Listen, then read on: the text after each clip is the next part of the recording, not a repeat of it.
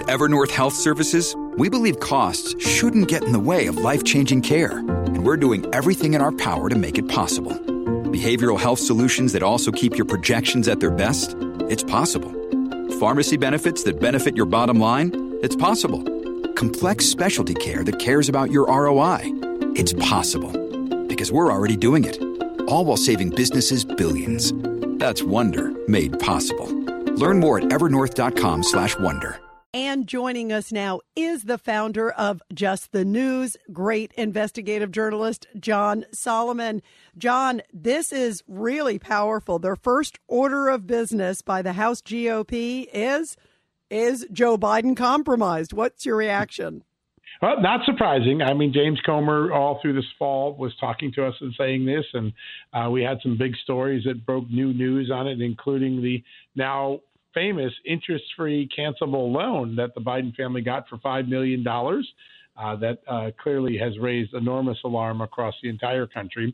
So James Comer, Jim Jordan, the two people who are going to be the chairman of the Oversight Committee and the Judiciary Committee, the two most important investigative bodies in the House, they said, hey, together we're going to dig into this. And we have already established from whistleblowers and evidence we got even before we're in power that Joe Biden was a direct equity holder in some of Hunter Biden's business organizations, that he met with and facilitated meetings with Hunter Biden's business partners, and that millions of dollars flowed from concerning interest in China, Russia, and Ukraine into this business empire with the assumption that it was going to benefit Joe Biden and his family.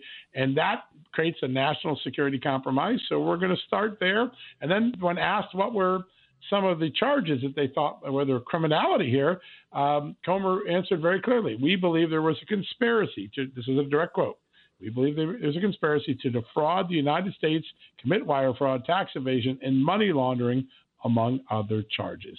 So that is a little bit about what went on there. I thought there was another big moment in this news conference today. Jim Jordan, obviously going to oversee the House Oversight Committee. The FBI is one of the main entities that he'll oversee as chairman of that very powerful committee. And he accused the FBI of meddling in not one, not two, not three, but 4 consecutive elections. He said the FBI meddled when they opened up without evidence the Russia collusion case in 2016. They meddled in 2018 when they slowed down and prevented Robert Mueller from being able to conclude that there was no Russia collusion. So the 2018 election had that pall cast over it. That wasn't true.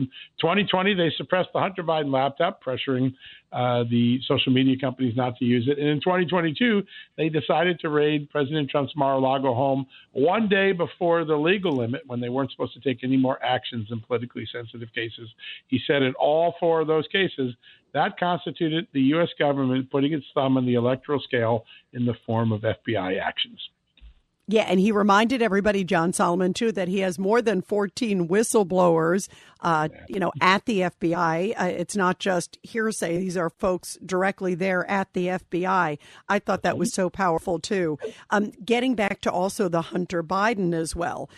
In that, talk about this direct financial equity, basically. In other words, they're saying, and this was really powerful, and you could tell they thought it was powerful when they were announcing it too, John. Here is James Comer. Basically, he was saying that we know that Joe is the big guy, essentially, is what he's saying. Talk about how concrete, how much more this sort of moves the ball if they can indeed prove that there was a direct equity tie to Joe Biden. And what was he doing? He was VP at the time. Well, he was VP when a lot of these business deals were being formed. The 10% equity was actually offered in 2017 after he had left office. So Joe Biden is a private citizen when he gets his 10%. But keep in mind, when he looks into the camera in 2020 and rejects all these things as conspiracy theories and silliness, he says, I never had anything to do with my son's business dealings. He didn't limit it to when he was vice president. He said, I had nothing to do with them. I didn't benefit from them. Well, we now know that from Tony Bobolinsky that, in fact, this deal for a company called Sinohawk, President Biden was vice president, then private citizen Joe Biden, soon to be President Joe Biden, was offered a 10% equity stake. It's referenced in documents. It's referenced in the testimony and comments and interviews that Tony Bobulinski has given. But here's another piece of the puzzle. A lot of people haven't picked up on something I broke a few months ago, documents I got from a whistleblower. Joe Biden was even given the keys to the office for where Hunter Biden and this Chinese entity was going to do business in Washington. In fact, he described him, Hunter Biden used him as my new business partner. He referred to Joe Biden and Jill Biden as his new business mates in this venture. So there's paper evidence, there is eyewitness testimony, all suggesting that Joe Biden did have an involvement with this company and later looked into the camera and deceived the American people by saying he had nothing to do with it. Yeah, and he continues to say that Hunter Biden is the smartest guy he knows. And it's so interesting. No wonder, as we're hearing more and more details, and they also say they're going to get into bank records. They're also going to find out about these suspicious activity reports. There are so many questions here.